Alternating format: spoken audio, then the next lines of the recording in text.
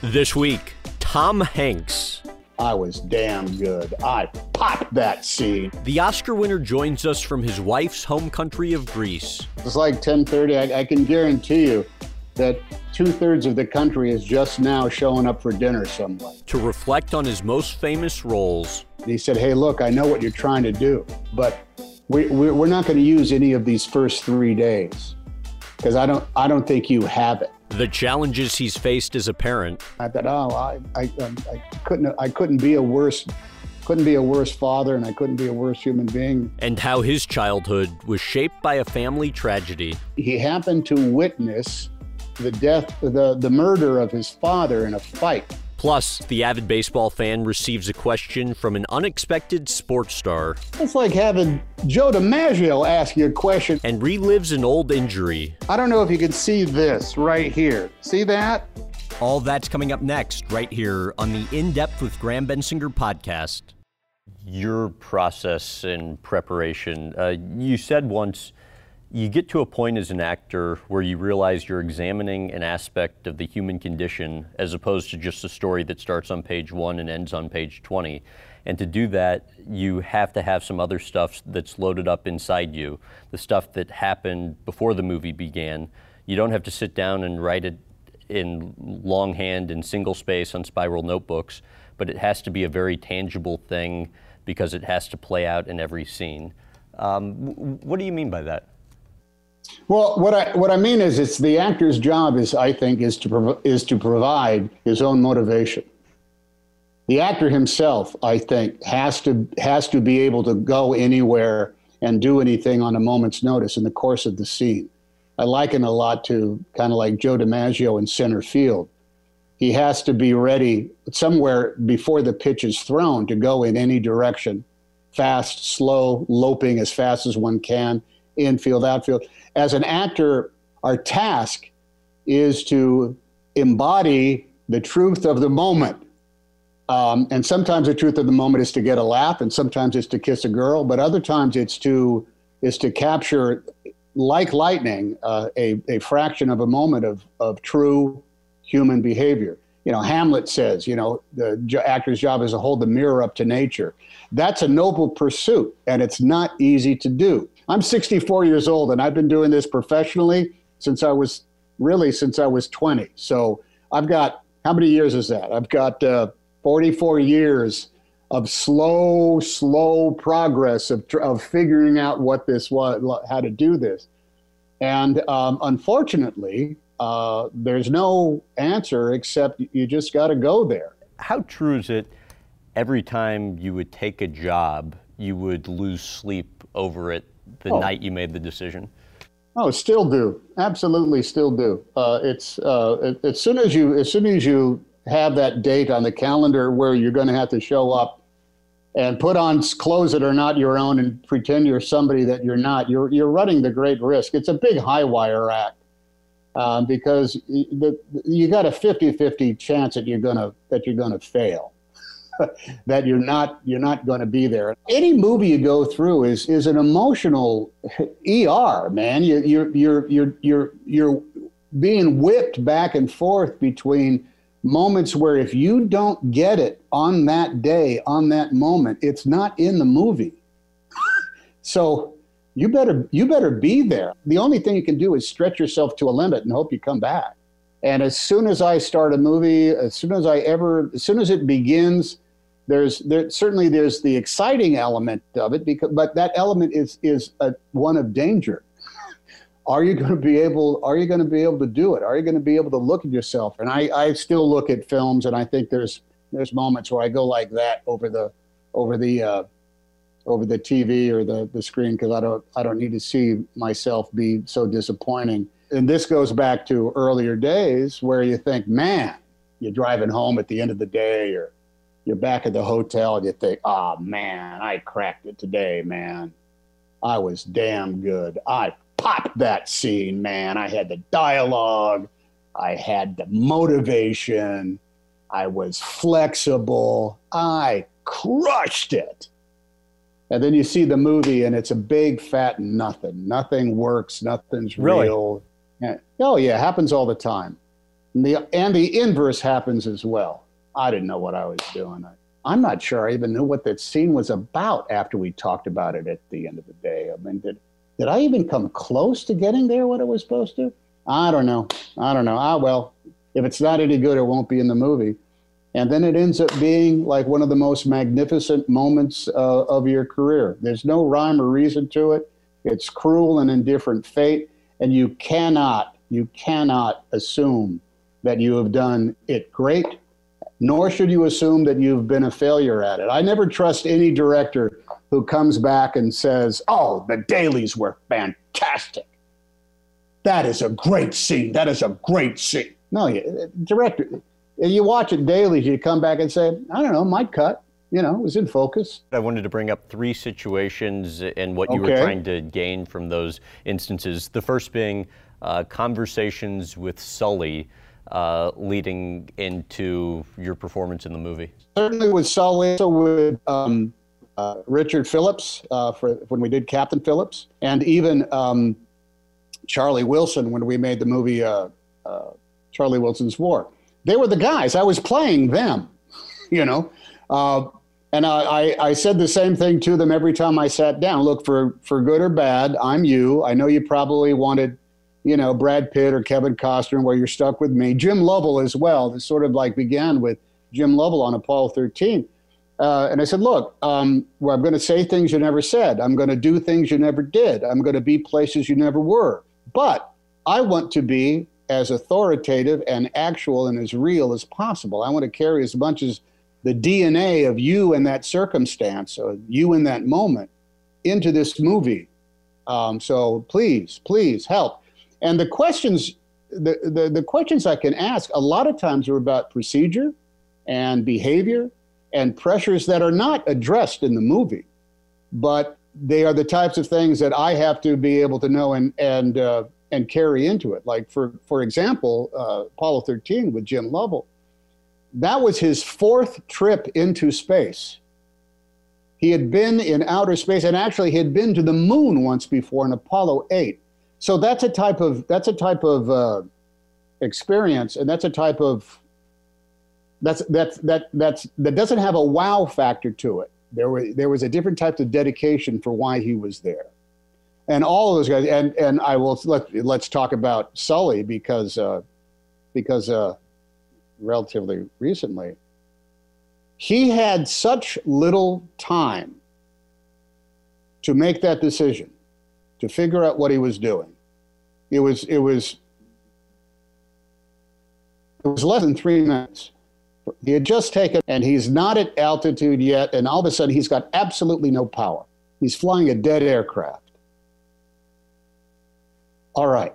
So he could walk me through the specifics over and over again, which he certainly did. And a matter of fact, he was behind me when we flew in a flight simulator. But then you get down earlier on, and I started asking him questions about that deeper sense of knowledge that he had about how an airplane operates. And there were countless examples of transponders that send signals, but they only send signals every 30 seconds. So they're not actually accurate to the moment. There's procedures that are in the cockpit. Like, this is a great example. We had a scene in Sully, written by Todd Carmanicki, that I said, what is this bullshit about, you know, Sully buying a tuna sandwich at LaGuardia before he goes on? And I said, I apologize. I said, Sully, I'm sorry, but we're going to have you buy a tuna sandwich. And he says, oh, you have to buy a tuna sandwich. And they're expensive at LaGuardia. I wish they were cheaper. And I said, so what do you mean? He says, they don't pay us. They don't feed us on the plane. I said, wait a minute. I've seen movies about airlines, and the stewardess brings you in a tray of food. No, they save money. They don't feed us anything on the plane. We bring our own lunch. And I didn't know this, but Sully told me that the moment the plane pulls away from the gate, there is no conversation allowed that is not about the position of the plane and the flight plan. If there's an accident and the FAA listens to the black box and hears you talking about the Knicks game and going out for good steaks in Philadelphia, they will say, your mind was not on flying that plane. You were talking about a basketball game.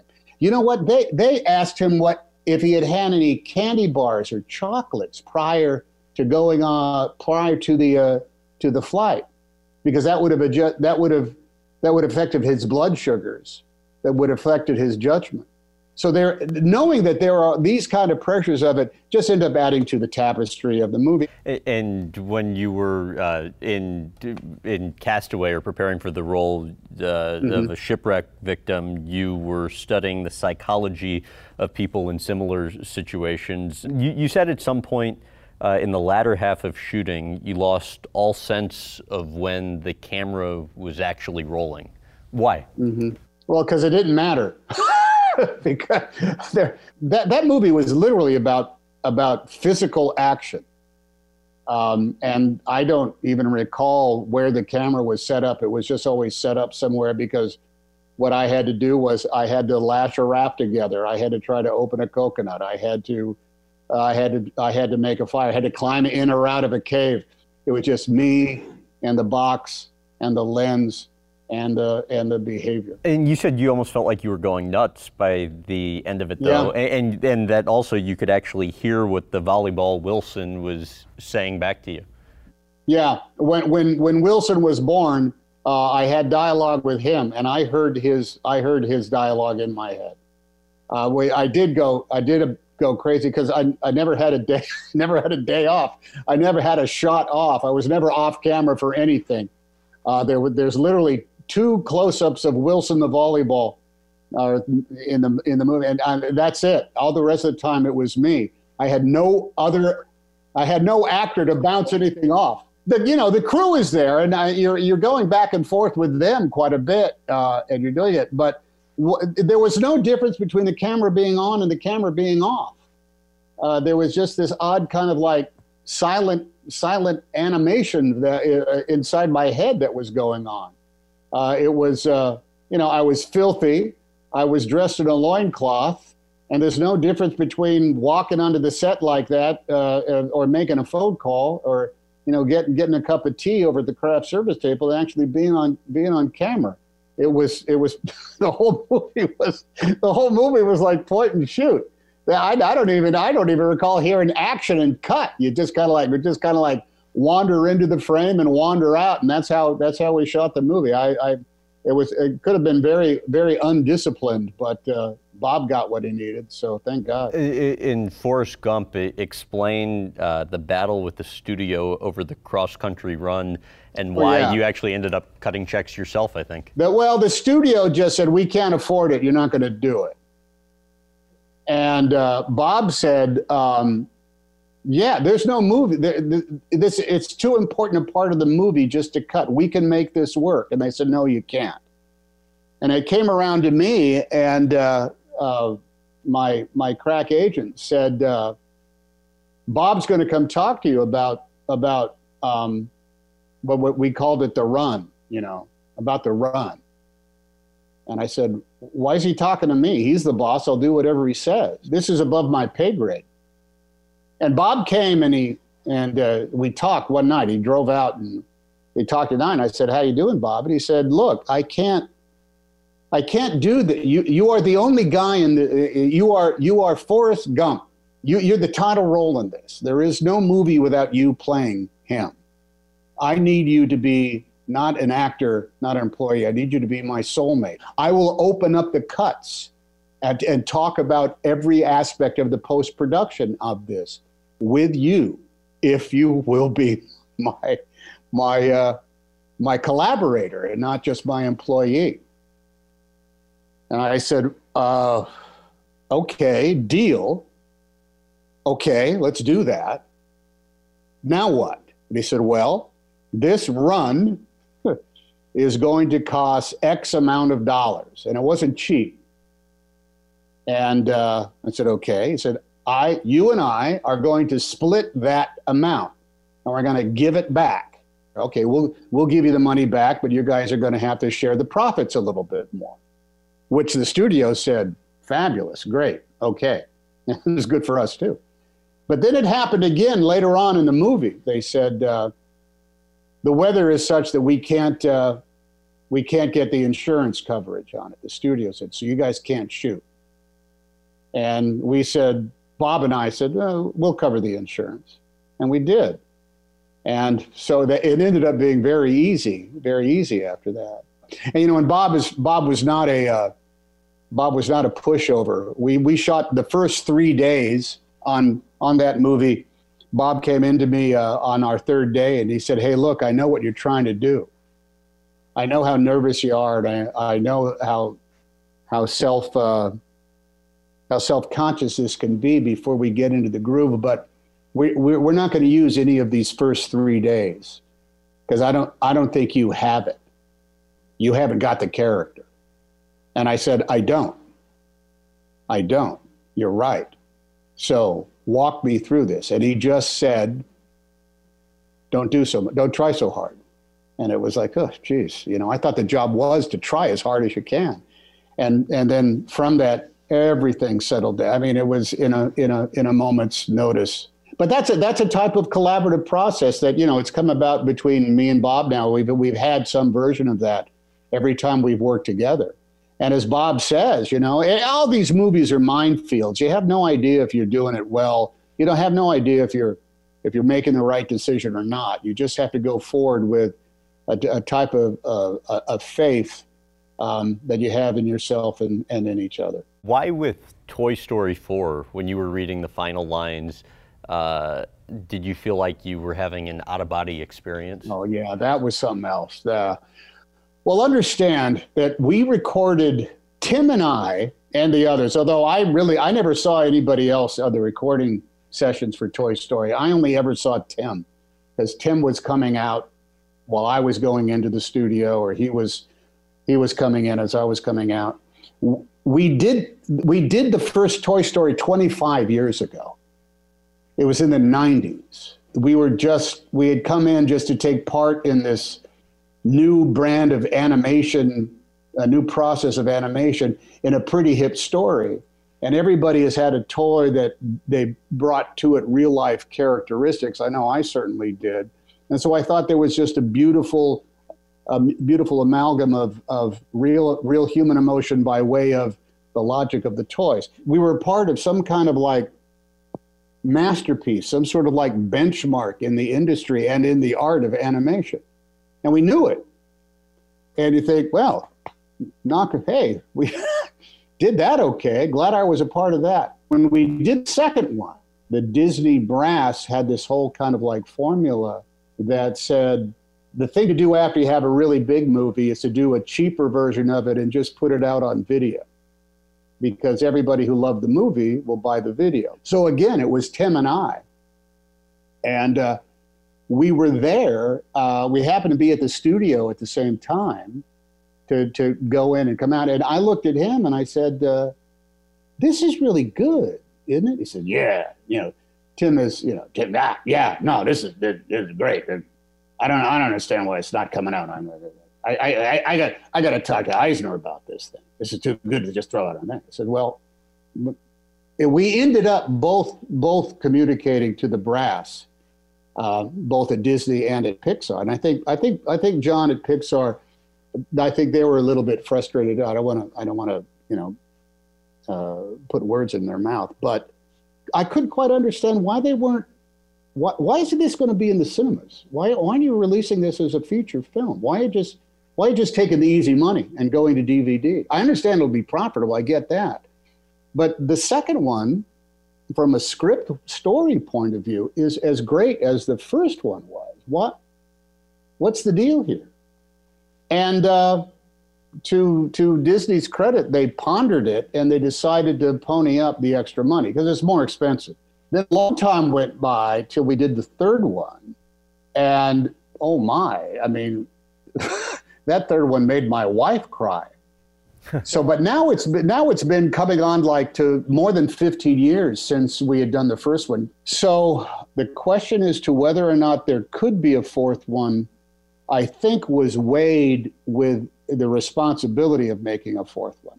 I think they were saying, we don't know. I'm not sure this is the case, but I think We don't know if we can equal the first three with a fourth one. And I said, I get that. All right, I get that. But then they came to us and they said, we think we have something. And much like the first one, they worked on it. We came in and did some recording. And after about the first 6 months, they took the work that we had done, threw it out, kept only a few pieces of it, and came in and rebuilt it. And that's what had happened on the first one as well. We had done a whole version of Toy Story 1, and they threw it out and only brought back tiny elements of it, and we completely reconstructed it then. So after all that and the better part of 25 years, to know that I was going back into recording Studio B, very famous room on the Disney lot. It's where we had begun it. It's where I recorded the first lines as Woody, and it was where we were recording the very last lines as Woody as well. I had a bit of a life flash before our eyes. I think we all did. Everybody. Don Rickles has passed away. Lee Ermey passed away. So many people who were the original voices were no longer there, were no longer part of it. And Tim and I were still there. I still got the same high squeaky voice, and Tim's still down there, where he can complain and gripe. And we had compared notes. I said, have you been in for that? Have you recorded the last scene yet? And no, I haven't. Have you been? Da-da-da. And knowing that I was driving in to do it for the last time, I just thought, this doesn't happen that often in a career. I mean, you always have the last day of a movie, and for some people they have the last day of a franchise. But the 4 Toy Story movies were as individual as the Beatles were. John and Paul and George and Ringo were all very different people, but together they were the Beatles. And when that last day, I was recording something. It was recording the last lines. And I felt myself rising up, and I saw myself in the studio.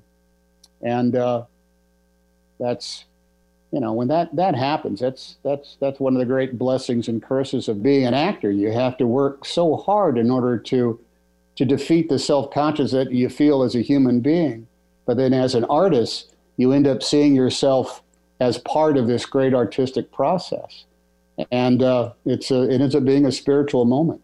Why were you surprised by the lack of purpose you felt after that? It's like when when your kids leave home. They've been growing up in the same bedroom all their lives, and now they're gone, and it's not going to be their bedroom anymore. I said to my wife, something grand has finished. We have finished something.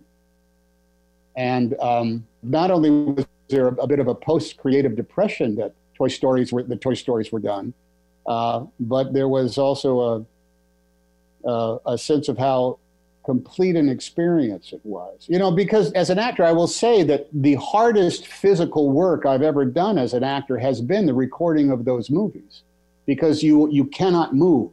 You have no costume to hide in. You have no motion in order to animate the emotion. You don't get to do that. You have to stay locked in place on microphone and only use your imagination and your voice in order to go there.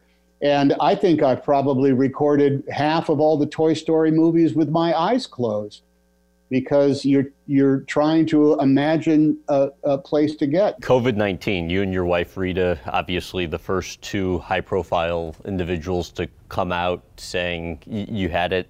You made 2 comments that I was curious to get you to elaborate on. The first one being, it felt like my older brother was holding me down and punching me in the ass, and then felt like my bones falling apart and made of saltines.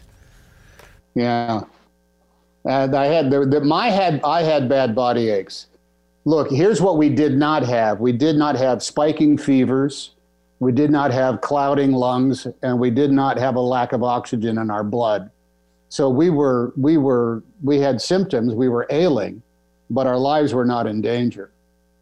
My wife had she lost her sense of taste and smell. I did not. She had horrible nausea. They were worse than mine, and they lasted longer. I had body aches that made me think that my my bones were breaking up. And when that story about my brother punching me in the butt, it just seems like everything hurt. I just hurt. To what extent was there any concern at the time just for your lives? Oh, I didn't have any. I never felt as though my life was in danger. Whenever they came in and they would x-ray us a couple of times a day to see what our lungs were, they said it's fine. Every time they came in to check our temperature, they said, "Oh, you're okay. You're only at 37. It's centigrade. Doesn't mean anything to me." But they never said, "No, you're fine. You're okay." I never felt as though we were at risk of mortality. Your last film release, Greyhound, was supposed to be released in the theaters, ends up getting released through Apple TV Plus. You had to okay that move. Tell about them coming to you with the idea and your thought process in okaying it. Well, actually, that was my idea. I fought for it. And the film was going to come out originally on the 15th of May, more or less for the anniversary of the VE Day. I said, okay, that's appropriate. That's nice, a nice marketing tie-in. But as COVID came along, it shut down our post-production facilities, and so we were going to be late anyway. And then everything shifted, and we were going to come out on the 8th of January. In business-wise, we would have come out between Wonder Woman and Top Gun 2. That was our window. We would have been bridging this place that might not have had a lot of fuel to burn in it.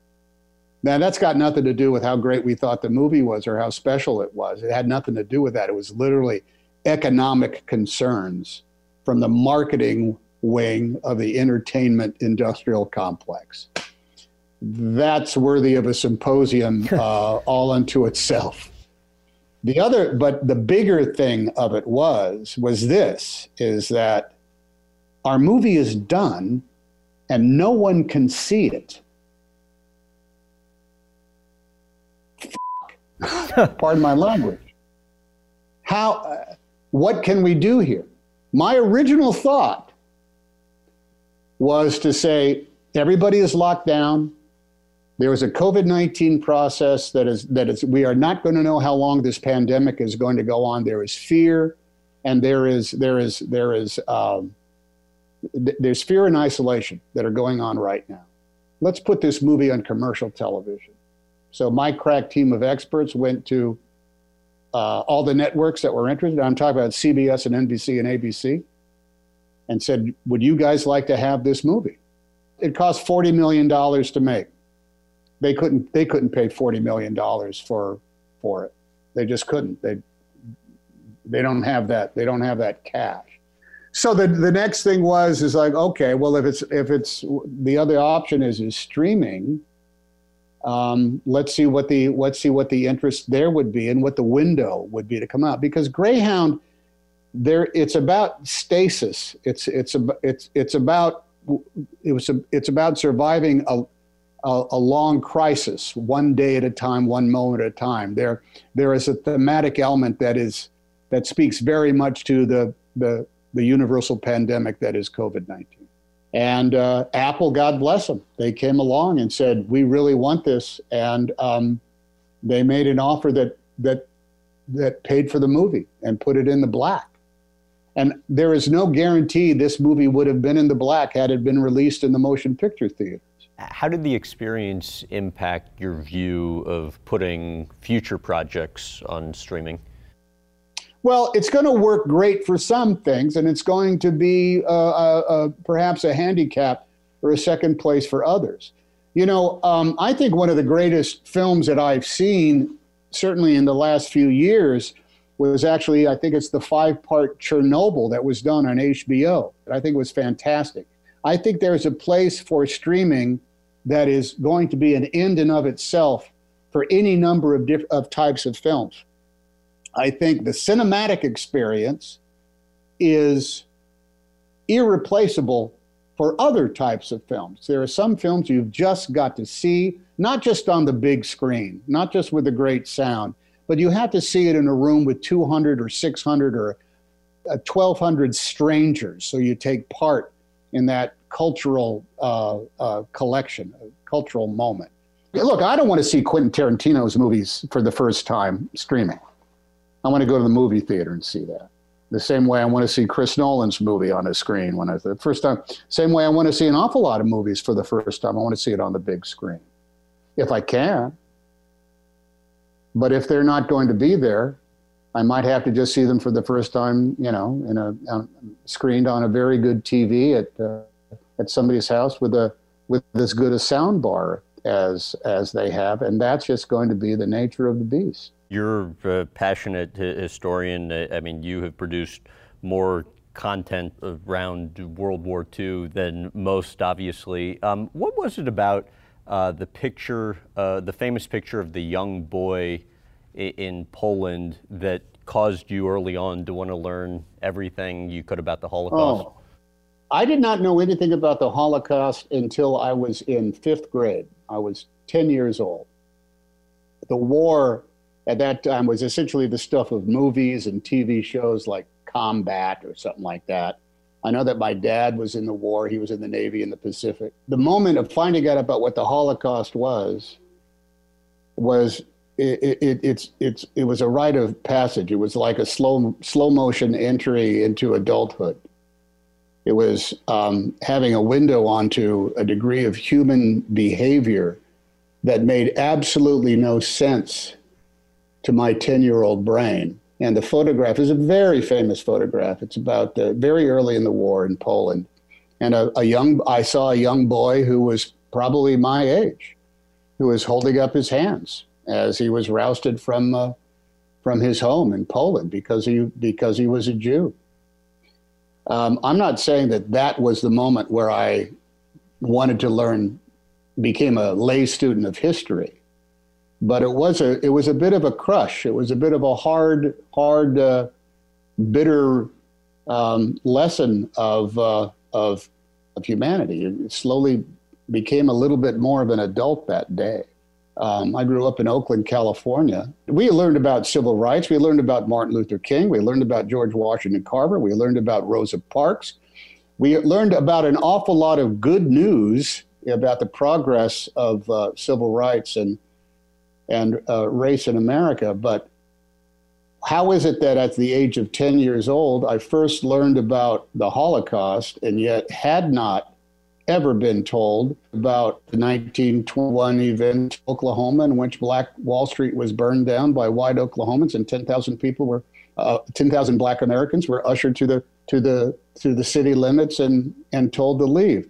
I mean, imagine never learning about the Holocaust. What kind of gap would that be in our sense of world history? And without an awful lot of other lessons there, we have gaps in our own sensibility of American history. The World at War TV show, the TV newsreel footage, the talking heads, Laurence Olivier, how did that impact you? That was huge for a couple of reasons. One is because it really was an encyclopedia. It's like staying at home one day and reading an entire encyclopedia about one subject. Part of it was I did not know of the vast scope of the war. It sounds like a stupid thing to say, but World War II covered an awful lot of the globe. I did not know about so many of the particulars. So historically, I learned a great lesson. But there was something else in there that would absolutely knock me out, and that was the presentation, the storytelling.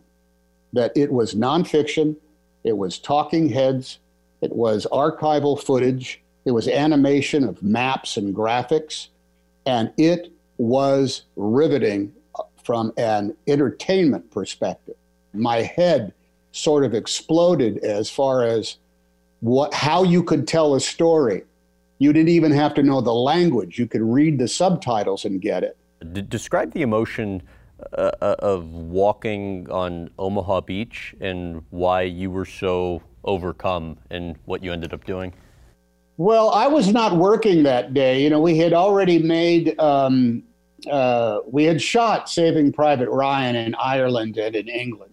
And it was a very, very tactile experience for all of us.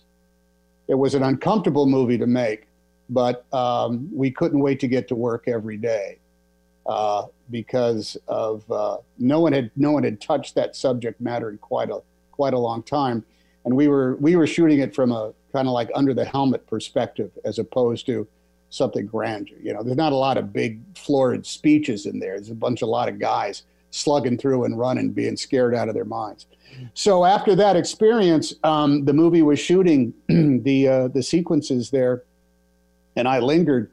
Well, I walked the entire length of Omaha Beach from one end to the next. And just knowing everything that had happened there, I got to the very end, and I was wondering if there was going to be any sort of sign of who we had, of who we were.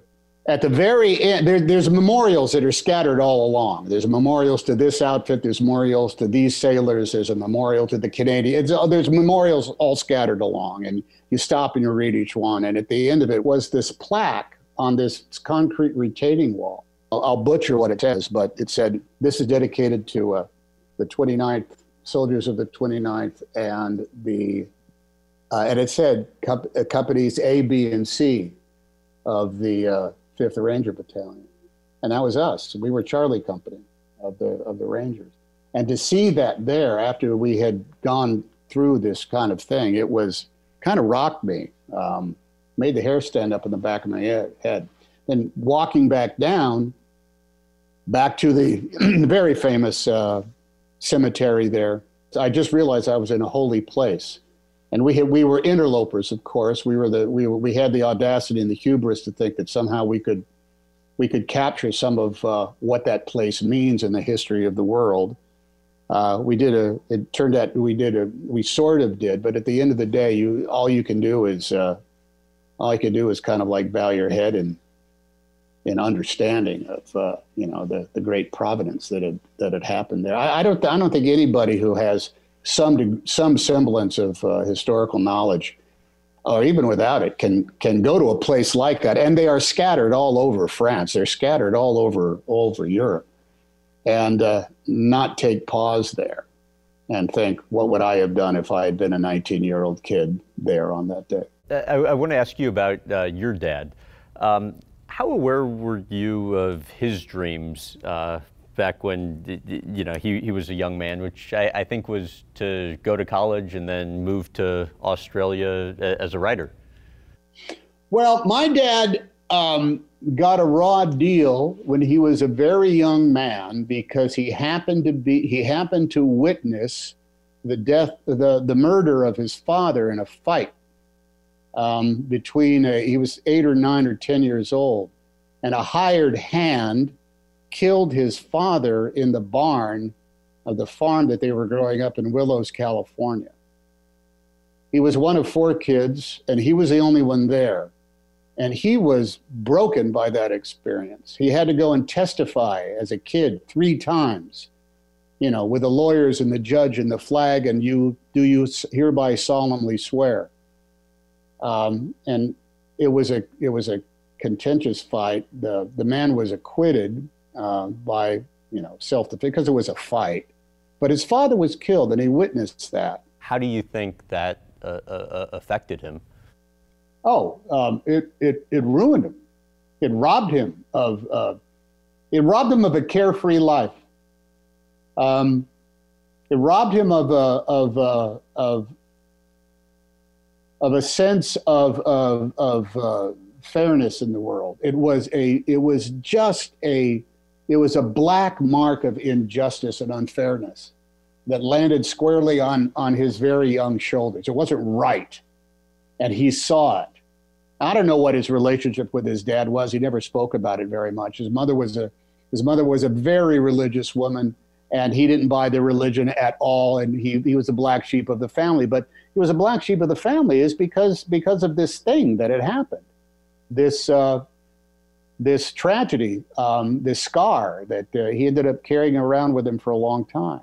I don't know if he ever communicated any kind of great joy that he got from anything that happened to his life until he married my stepmother. You asked about what he wanted to do. Yeah, my dad wanted to write. He had great artistic desires, but the life didn't deal him the cards in order to go off and pursue it.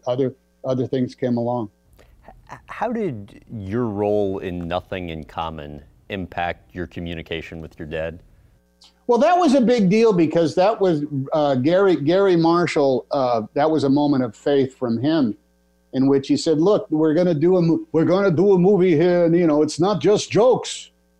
This isn't just jokes. We got to see you. We got to see you and your father not get along and discover each other like that." My dad was alive then, and we were beginning to see each other a lot more. And I told my dad at some point, I said, "Look, Dad, I'm doing this movie with Jackie Gleason, and he's playing a guy who's sick, and you were sick. He's got diabetes, and you got no kidneys. So there's a lot of you and me in this movie. I just want you to know that before you see it." And I think he appreciated it, and that there was a place for common ground, and it turned out to be in a movie called Nothing in Common. To what extent did that cause you to have any conversations with him that up to that point you'd always been wanting to have? I didn't burden my dad in that way. I didn't say, "Come on, Dad, what's the scoop?" But what I did do was I listened for whatever would come out. So, stories of him growing up, not so much about the loss of his dad, but growing up on a farm and the type of labor that he did.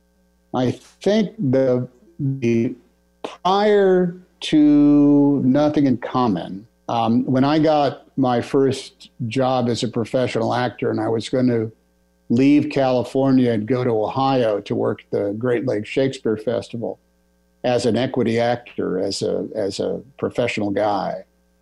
I got together with my dad. I took him to the American Conservatory Theater in San Francisco, a place that I had gone to a million times by myself. And at intermission, I said, "What do you think, Dad?" He said, "Well, I think it's quite inventive, something else."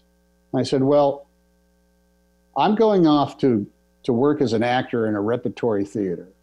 And I don't think I'm coming back to LA. I don't think I'm coming back to California after this. I'm going to go to wherever this is going to take me." But he couldn't quite fathom anybody in the Hanks family getting up on stage and saying, let me have your attention, please. This was not in that's not in his DNA. He didn't think it was stupid.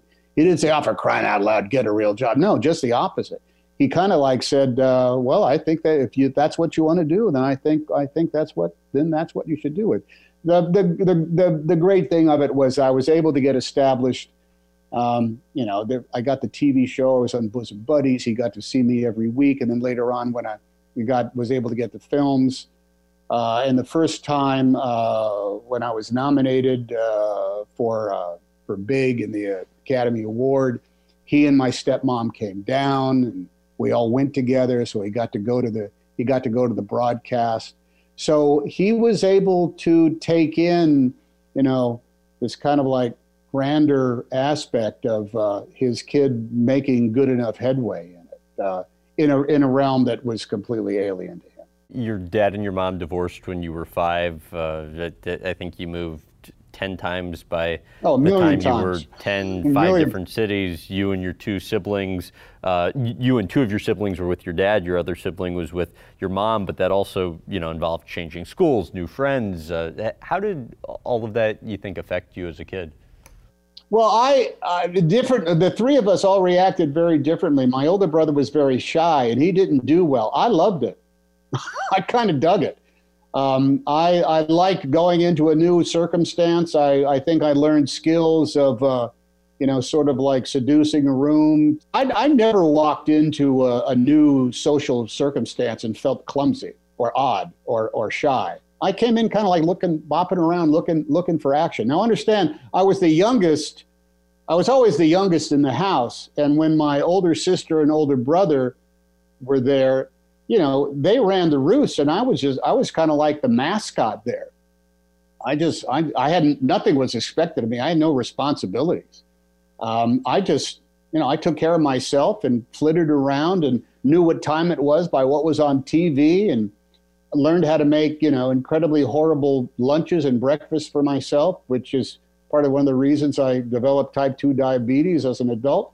But I was never, the amount of, the worst thing I could say about how I grew up was that I was very confused at some times by what was going on.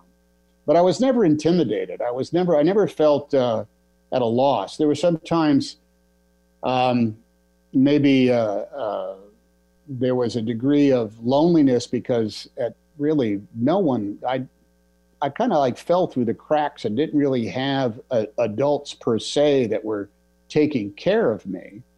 But I was not abused, and I always had a key to the house, and I could always drink all the milk that was in the refrigerator, whether anybody was home or not.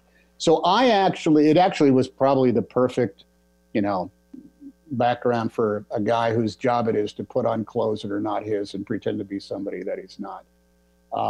I felt content in a classroom full of people, on a bus coming back from school, or walking home all by myself. Something was always going on inside my head that made the day interesting. I don't ever recall being bored. I don't ever recall being at a loss for time. Something cool was always going on. If not with other people, certainly in my head. All I needed was a couple of army men and a Major Matt Mason, or a free hockey stick, and I had nothing but entertainment in front of me. In addition to a mom, you had two stepmoms. Explain the situations where you would basically be told these are your new brothers and sisters, only that to happened, last minute leave them and never see them again.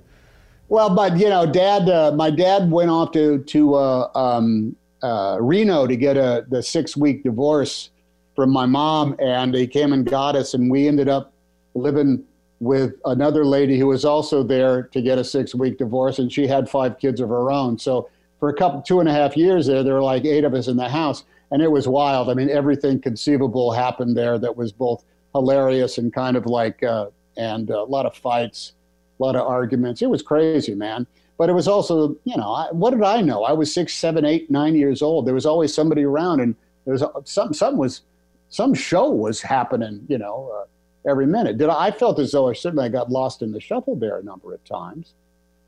Could have used a little bit more, firm hands on my shoulders and a little bit of guidance. But my Lord, it probably would be flipped to say, son, these are your new siblings. That happened once when we first moved to Reno, but then we all got to know each other pretty dang quick. The other thing that happened, though, is, this was odd, and this was moments of confusion where we just up and left. Dad came in one day, something had happened, and we had packed up the car and we were gone, and we didn't see anybody of those people for another 6 or 7 months. What's going on, Dad? Time to go. I'm taking another job. Like that kind of stuff would go on, and that would be perhaps just as memorable. But there's nothing. Everybody was involved in. So many families were like that, and again, there was never any malevolence involved. It was always kind of like, all right, all right. Here's where we live now. If by the time you're 10 years old, if you've lived in 10 different houses, it's not an intimidating process to go and move into another one. Why is it you still cannot eat tomato soup? You have done your research. Because we were tasked with making our own lunches and dinners. And an open can of Campbell's tomato soup on a pan, on a range, turned up high, boils over very quickly. And if you're fighting with your sister and trying to watch an episode of Leave It to Beaver, you kind of forget that pot's on the stove. And the smell of burnt tomato soup. I mean, thank God they didn't have smoke detectors in apartments back then. We would have set one off every third day. Something was burning in our kitchen. And the smell of tomato soup, and then trying to clean it off with steel wool before Dad got home. Yeah, that's a bad vibe. How often would you go to plays and movies by yourself growing up? Oh my Lord, that was great. I mean, the education I got in an audience from that place was priceless. Doubly so because I was alone and I was taking it all in by myself. I wasn't talking to anybody. I wasn't on a date. I wasn't goofing off. I drove over by myself. I bought myself a sandwich. I will say that sometimes in line, I had to put off the advances of some older gentlemen that were very interested in the young man who was coming to the theater by himself. But I even understood the social aspects of that. And it was incredibly important. And I still do. And then when you're 20, you're cast in a play that's guest directed by Vincent Dowling. Yeah. What did he say in that first rehearsal that kind of tied everything together for you? He said, work in the theater is more fun than fun. It is. Work in the theater is more fun than fun. And I thought, that is exactly how I feel. I would rather be in a play than do anything with my life. I'd rather be in a play than go skiing. I'd rather be in a play than go to a baseball game. I'd rather be in a play than go to the movies. I'd rather be doing this than anything else. So then he said, all of the great plays are about loneliness. We're all fighting. Hamlet is about loneliness. And that was, it could very well have been the same night he said, work in the theater is more fun than fun. I seem to remember it might have been. That actually unlocked a door of what my personal connection was to an awful lot of this stuff. Why was I so intrigued by it? Why did I keep coming back again and again and again? And he answered the question for me. It's because I was seeing people who I related to in their battle against loneliness. And I think he was right. All the great stories are still about our desire as human beings not to be alone. Before you found success, what were the ways in which, the smart ways in which you go about saving money? Well, I was not profligate, I didn't blow a lot of money. I didn't have any vices. I didn't have any bad habits. I could not sleep at night if I knew that next week or next month was going to be at risk. So I saved money. I didn't spend money stupidly. When we were down to living on a serious budget, though, and it was time to go do a week of grocery shopping, we'd kind of imagine, okay, we have $45 here. What can we do for $45? And anytime we bought something, I rounded up the cost, and it never failed to make me feel good because we'd have a week's worth of groceries and I'd still have, I'd get $3 back from my 40. So we could do it all for $42. There's a moment where you're at a chemical bank branch in New York, waiting to deposit an out-of-state check. What do you remember from that? Well, okay. This is a pretty good story. You ready for this? We were in New York. I had sold the car and a few things, and I had a bankroll and put the deposits down on a pretty dark and dingy apartment there in Hell's Kitchen. So I was waiting for my first unemployment check to come in. And so I was going from having $25 in the bank to having close to $500 in the bank. That's a big day. And I wanted to draw some money off of that in order to buy groceries. And they insisted on waiting for the check to clear. And it was a check from the state of Ohio. And I'm not a contentious guy, but I did cause a stink. I said, look, I got a kid who needs groceries. This check is from the state of Ohio. It's good. And the bank manager was very pissed off at me, and he said, he let me write a check for like $50, off the thing. The bigger thing about that was from a chemical bank. That bank, that space on the second floor of that building right now was converted into a Bubba Gump Shrimp Company shrimp restaurant. So there you go. There's cruel fate, odd fate right there. To set the scene where you move from New York to LA and you end up needing to ask your producers to borrow money? We had made the pilot for Bosom Buddies, Peter Scolari and I. The show got sold. I left. We tried to sublet our apartment in New York, and we went to Los Angeles with the understanding that we were going to go into production in July. But the actors' strike of 1980 came along and shut that down, and I ran out of funds. I couldn't afford rent in both L.A. and New York, so I informed the producers that I'd been in L.A. and I said, "Look, I'm sorry, I don't want to screw things up, but I have to go back to New York because of the strike." And they said, "Well, why didn't you ask us for an advance?" That's allowed? I wouldn't know how to do that. Hey, I haven't done any work for you guys, but pay me a few $1,000. And they said, "Of course we do that for you." That was Tom Miller and Bob Boyette. Their kindness and their largesse made it possible for me and my family to be secure in Los Angeles. And to this day, if I ever run into Bob, I always get down on one hand and one knee, and I kiss his hand in thanks, because it's not often you can say somebody saved your life. Bob Boyette saved my life. Your kids, you've formed your own, and I read in interviews you did many years back where you talked a little bit about this, but you've since obviously had a ton of success, financial success with that. How did you work to avoid your success not dampening motivation or passion for your children? We were always able to separate the professional responsibilities from the private ones. There are times you have to be, in public, and there's times that you shouldn't be in public. And we've always, when the kids were growing up, we protected that very, very specifically. I never did interviews from my home. No photographers ever came, took pictures of us in our home. We always went somewhere else. And if I wasn't working or if I wasn't promoting something, I was just around the house. Not as much as I should have been, because I worked a lot and always had a lot of responsibilities.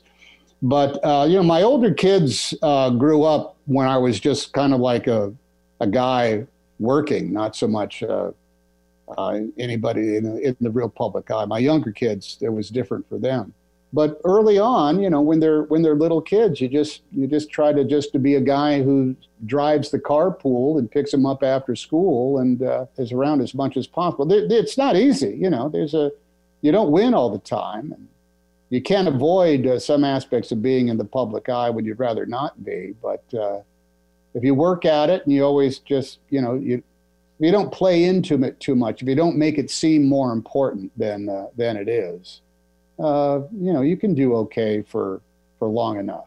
Well, your son Colin, who's a successful actor, once said, he left it up to me. He didn't help me. I'm so grateful he did that, because it made me a very grounded, a very down-to-earth individual who takes nothing for granted. Explain what the thinking was with that, and kind of his, with regards to his pursuit of the profession. With two of my kids, Colin and also Chester, I saw them on stage the same age that I was when I thought, this is fun. I'd like to do more of this. And it was in school. And when they do it, there's just no denying that. And I told them both, I said, you could do this if you want, if you have the perseverance, you've got the goods. What I was able to do for both my kids was give them that first job on a movie. Colin was in That Thing You Do, and he had a line, and so he got his Screen Actors Guild card. Chester was in Larry Crown. He had a line. He got his Screen Actors Guild card. And after that, it's up to them. If you can't keep giving them jobs, because then the only jobs they have is under your auspices. So everything else is their pursuit. No one can do it for you. No one can hand you anything. They can literally hand you a fishing pole and say, get fishing. That's it. But I don't want to discount how impossible it is to get that first job that gives you a Screen Actors Guild card. That is the leg up I was able to give both those kids. But they had to want to do it. You know, they had to say, I will take this and then go on from there. Thanks very much. And they both did.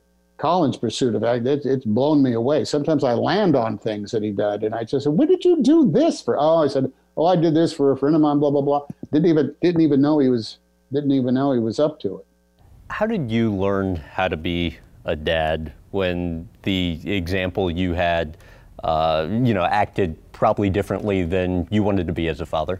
It was not a uniform process. I have 4 kids. Colin is in his 40s. My daughter Elizabeth is in her 30s. My son Chester just turned 30, and my son Truman is 24. I was a different dad for each one of those guys. I didn't know what I was doing with the older kids. Sort of began to figure it out with my daughter. I was married to Rita. We've been married for 32 years, and we worked hard. We worked at having our 2 boys. And so by the time there, I was just had a different understanding of what the job was. You know, part of it goes along with what decade you're working in. I was in my 20s with my first kids, and I was still just trying to figure out who I was and how I was going to pay the rent. I wasn't the same father for them as I was elsewhere. You know, I learned through a process of elimination, of learning what not to do as opposed to what to do as a dad. You said, on kind of the first marriage front once, divorce brought back bad feelings from the past. You were consumed by guilt. Food didn't taste good. You couldn't sleep.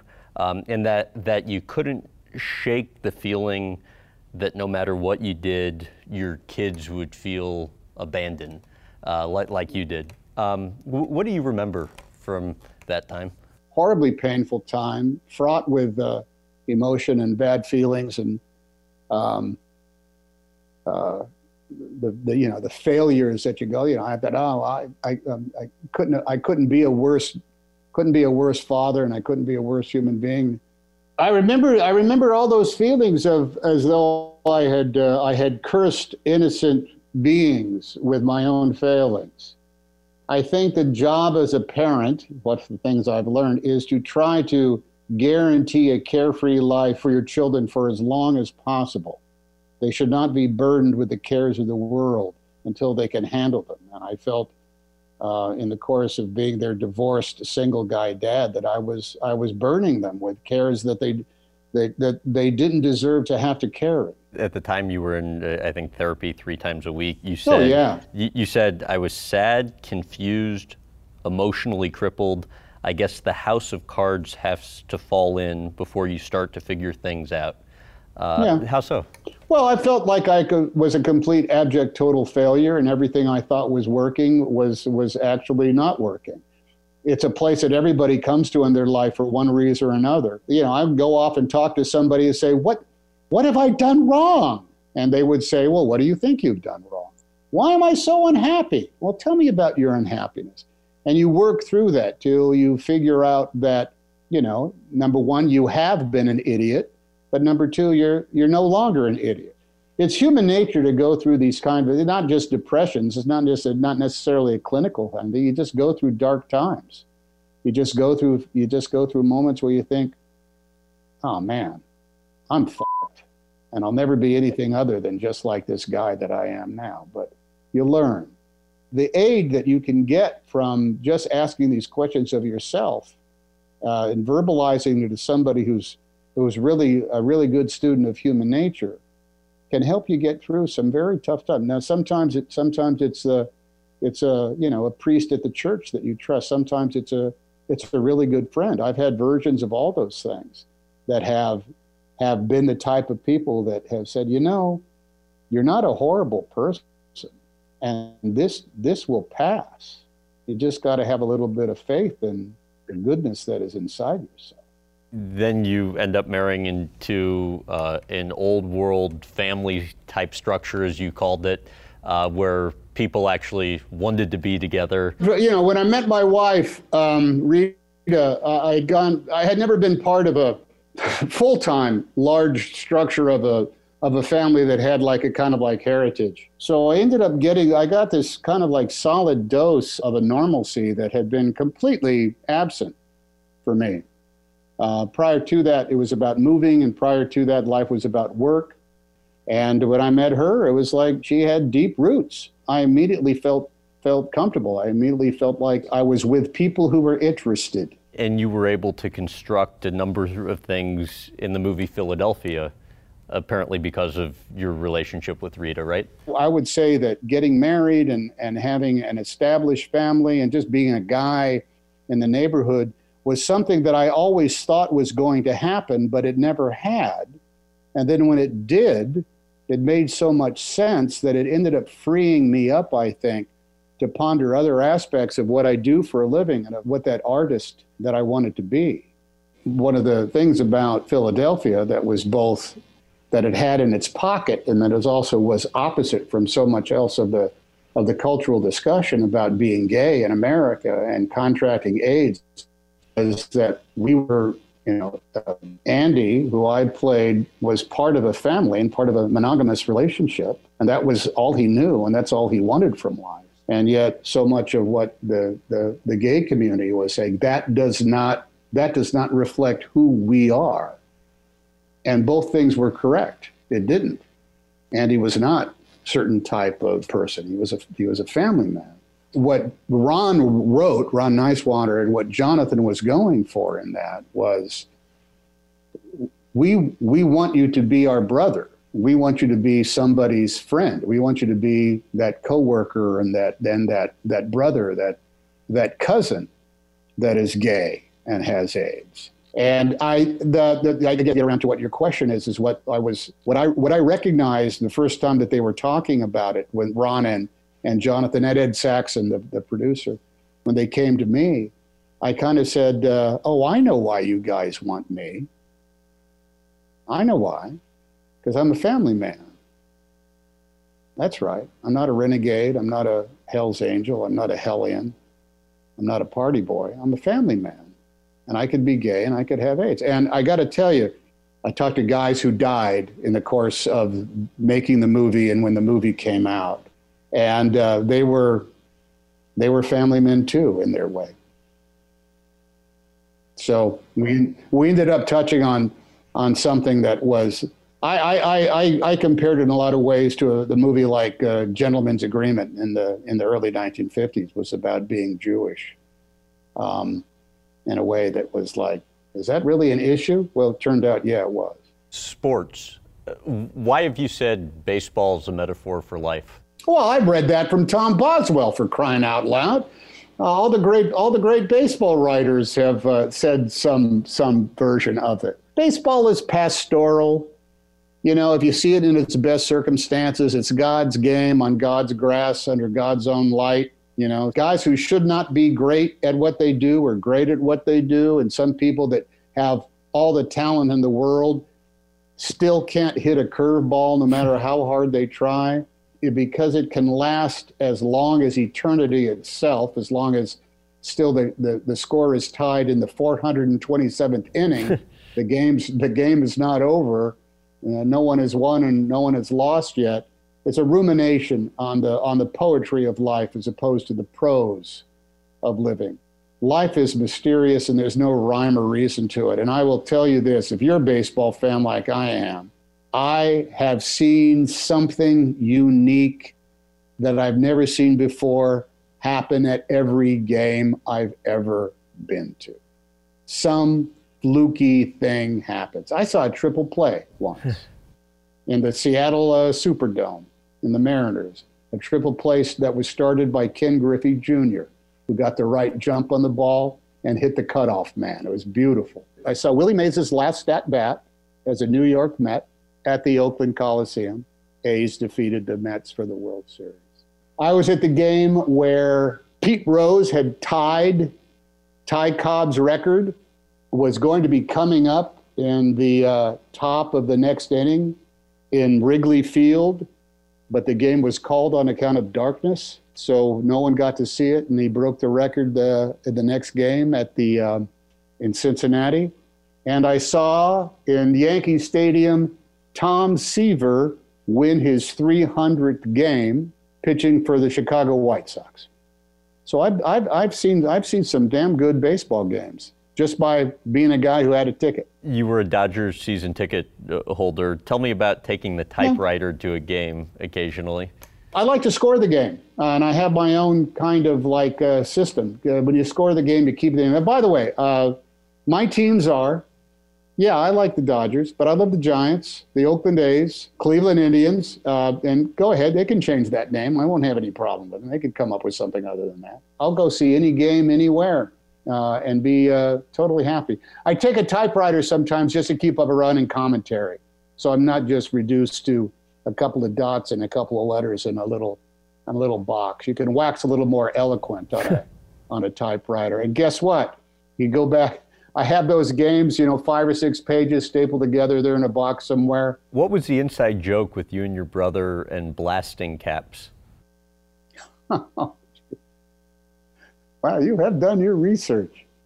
There was a public service message that was put together by some government agency that in the 1960s, there was so much housing construction going on, I guess somewhere, that there were these things called blasting caps that they used to detonate, I think, explosives to move earth. Does that make sense? And for some reason, they got Willie Mays to stand and read a cue card on camera that was about children avoiding blasting caps. And they played it so often that my brother and I memorized the copy. And Willie Mays has a very distinctive cadence in his vocal delivery. These are blasting caps. Remember now, don't touch them. They're very dangerous. Remember now, don't touch them. They're blasting. So save your arms, save your legs, and save your eyes. We said that over and over now. And we still say it to each other when we're at dinner now. Be careful of that fork now. Remember now, don't touch that fork. Save your arms, save your legs, and save your eyes. How about fondest memory from A League of Their Own? Mine? Yeah. Oh, not working, but going to the ballpark every day. That was it. My son Colin was with me. We were in Chicago. They were shooting the tryout sequences at Wrigley Field, but I didn't work. That was just the women. It was before my character, Jimmy Dugan, came into the movie. But we were there for rain cover in case it rained. They were going to shoot some scenes that I was in. So my son and I would go to Wrigley Field in the morning, run around the field, climb out all throughout. We climbed up into the announcer's booth. We sat up on the deck. We climbed up into the scoreboard and looked out the scoreboard windows down at everybody. That movie was a blast to make because we got to play baseball all day long. I played baseball all day long. And a bunch of the women, particularly on the other teams, were crackerjack ball player. And all we did, we took infield practice, and then we'd shag flies in the outfield, and we'd do some more, then we'd do pitching. We did all kinds of stuff. We just played baseball all day long. It was great. And then we made a good movie on top of it. How do you view the Raiders?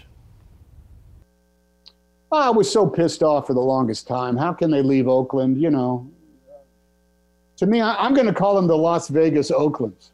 To live in Oakland and be a kid at the time of the American Football League and the advent of the Raiders, and when Marcus Allen played for them, and oh my Lord, to be a Raider fan at that time was to walk proud. We felt like gods.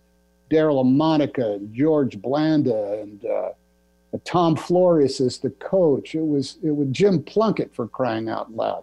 The Raiders were absolutely beautiful. It's sad that, the stadium's no good and the economics of baseball have changed, and Oakland this and that, and moving off to Las Vegas. I don't know how much of a Las Vegas Raiders fan I'm going to be, but I will be. I hope they do well. There's something beautiful about the silver and black, but it's never going to be quite the same because they're not in Oakland. I heard at least at one point you were big into surfing, and I had somebody tape a question for you that I'm going to play for you. Tom Hanks, Kelly Slater here. How are you? Kelly! Graham sent me a message and said to give you a question, so here it is. I used to know Brian Grazier a bit, and we had a bunch of mutual friends, and we talked about surfing quite a lot. And he told me you made him buy a house at Malibu near the beach, just so you guys could surf together and have competitions. So I'm wondering where your surf level is at these days, and if you still get in the water. Kelly Slater, holy smokes, living legend, Kelly Slater. Oh my God, oh Lord, that's like having Joe DiMaggio ask you a question about playing Three Flies Up when you were a kid. This is unbelievable. Kelly Slater, okay, I'm going to show you something. I don't know if you can see this. Yep. Wait a minute. Hold on. I'm going to move. Oh, wait a minute. Where is it? Hold on. I'm trying to there it is. Hold on. I don't know if you can see this right here. See that? Yeah. I have a vicious scar I have in my calf from Brian Grazer running over me on his surfboard, and his fins sliced me open to the point that I had to go to the clinic there in Malibu and get 47 stitches on the inside and the outside. And my calf muscle has always been too short ever since then, because I made the mistake of surfing with Brian Grazer. He was a shortboard surfer. I'm a longboard surfer. Now I just do paddle boards. I haven't surfed in waves in a long time, but paddle boards work. Brian, I did not tell Brian to get that house. He already had that house in Malibu, but I did first learn how to do it out there, and now a board cannot be long enough or big enough for a guy like me. Slow, easy. If I could get a 1968 Buick to float, that's what I would surf on now. The bigger, the more flotation. Give me a paddle, and I'm found with that. That Kelly Slater would even ponder me to be a surfboard. You just made my night. That is fantastic. What do you enjoy about surfing? Well, when I do it, what I like about paddleboarding is the glide. I'll never sit in a kayak again. I'll never go canoeing if I can have a paddleboard to stand up on. It is a type of freedom. And when you can get, look, I'm a horrible surfer, and I will pitch out at the sign of any kind of like turbulent wave coming my way.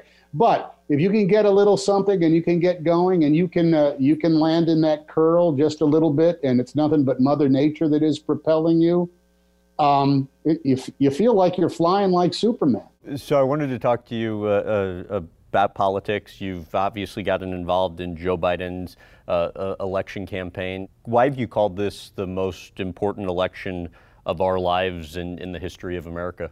Well, you don't have to pay too much attention to the news to realize the great divisions that's going on. I think the United States of America is going through a great reckoning on a number of the facets of what it means to be an American. In the past, there were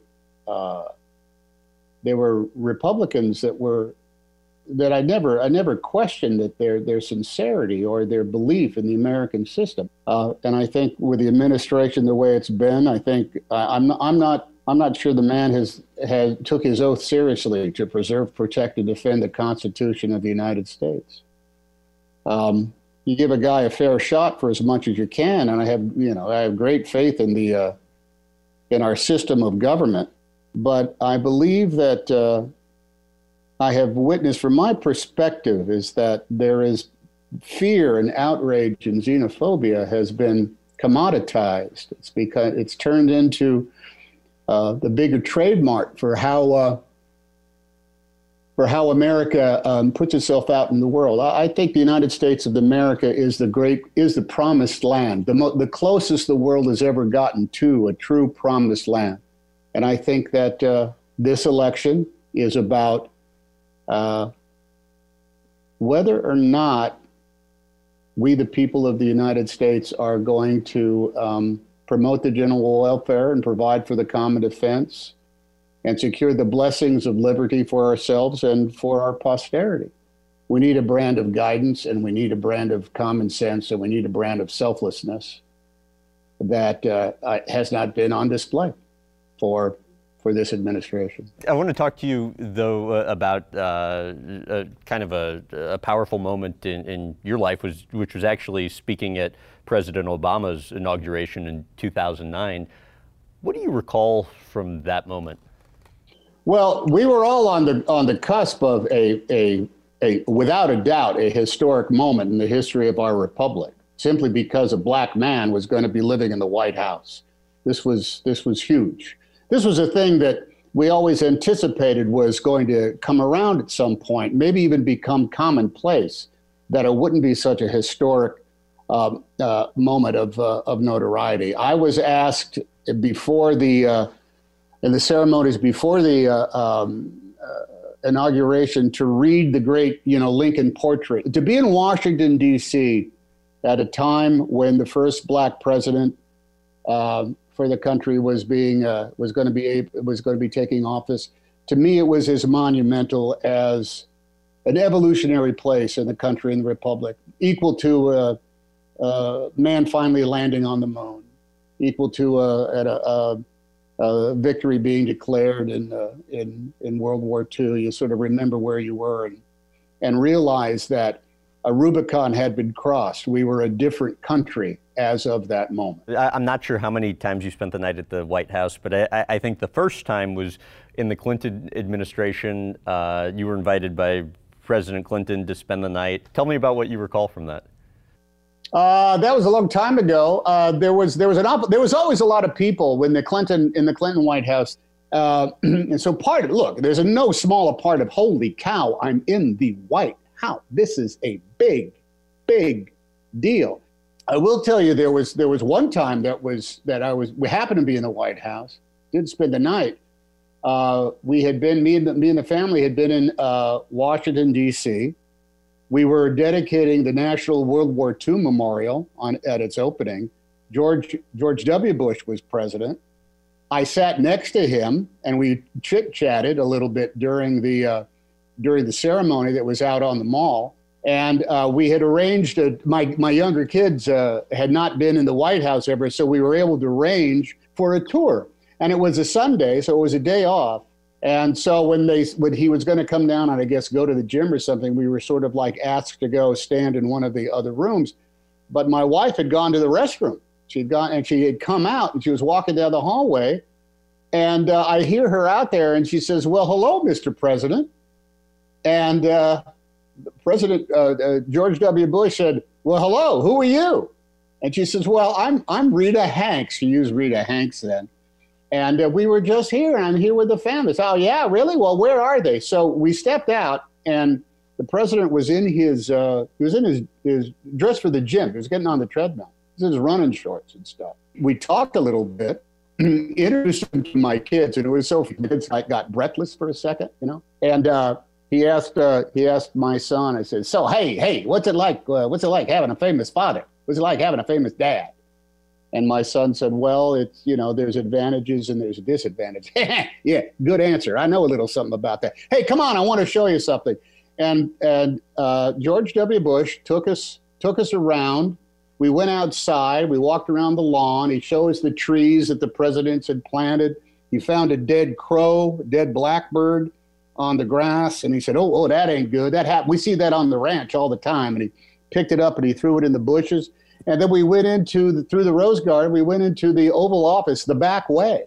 It was really a fantastic day that happened totally by incident. And in all honesty, anybody who's been to the White House more than once remembers every time they've walked through those doors. And there's always some that stick out, and that was certainly one of them. Thank you very much for doing this. Hey, Graham, you're very well versed. You probably have done way too much research for a guy like me, but I appreciate it. I enjoyed the talk. Thanks for listening to my chat with Tom Hanks. To see video clips from our nearly 3-hour interview, go to youtube.com/Graham Bensinger. You can also find us on Facebook, Instagram, and Twitter @Graham Bensinger, and you can visit grahambensinger.com for TV times in your area. If you enjoyed this episode, please give us a rating and review on iTunes or wherever else you listen. This has been the In Depth with Graham Bensinger podcast.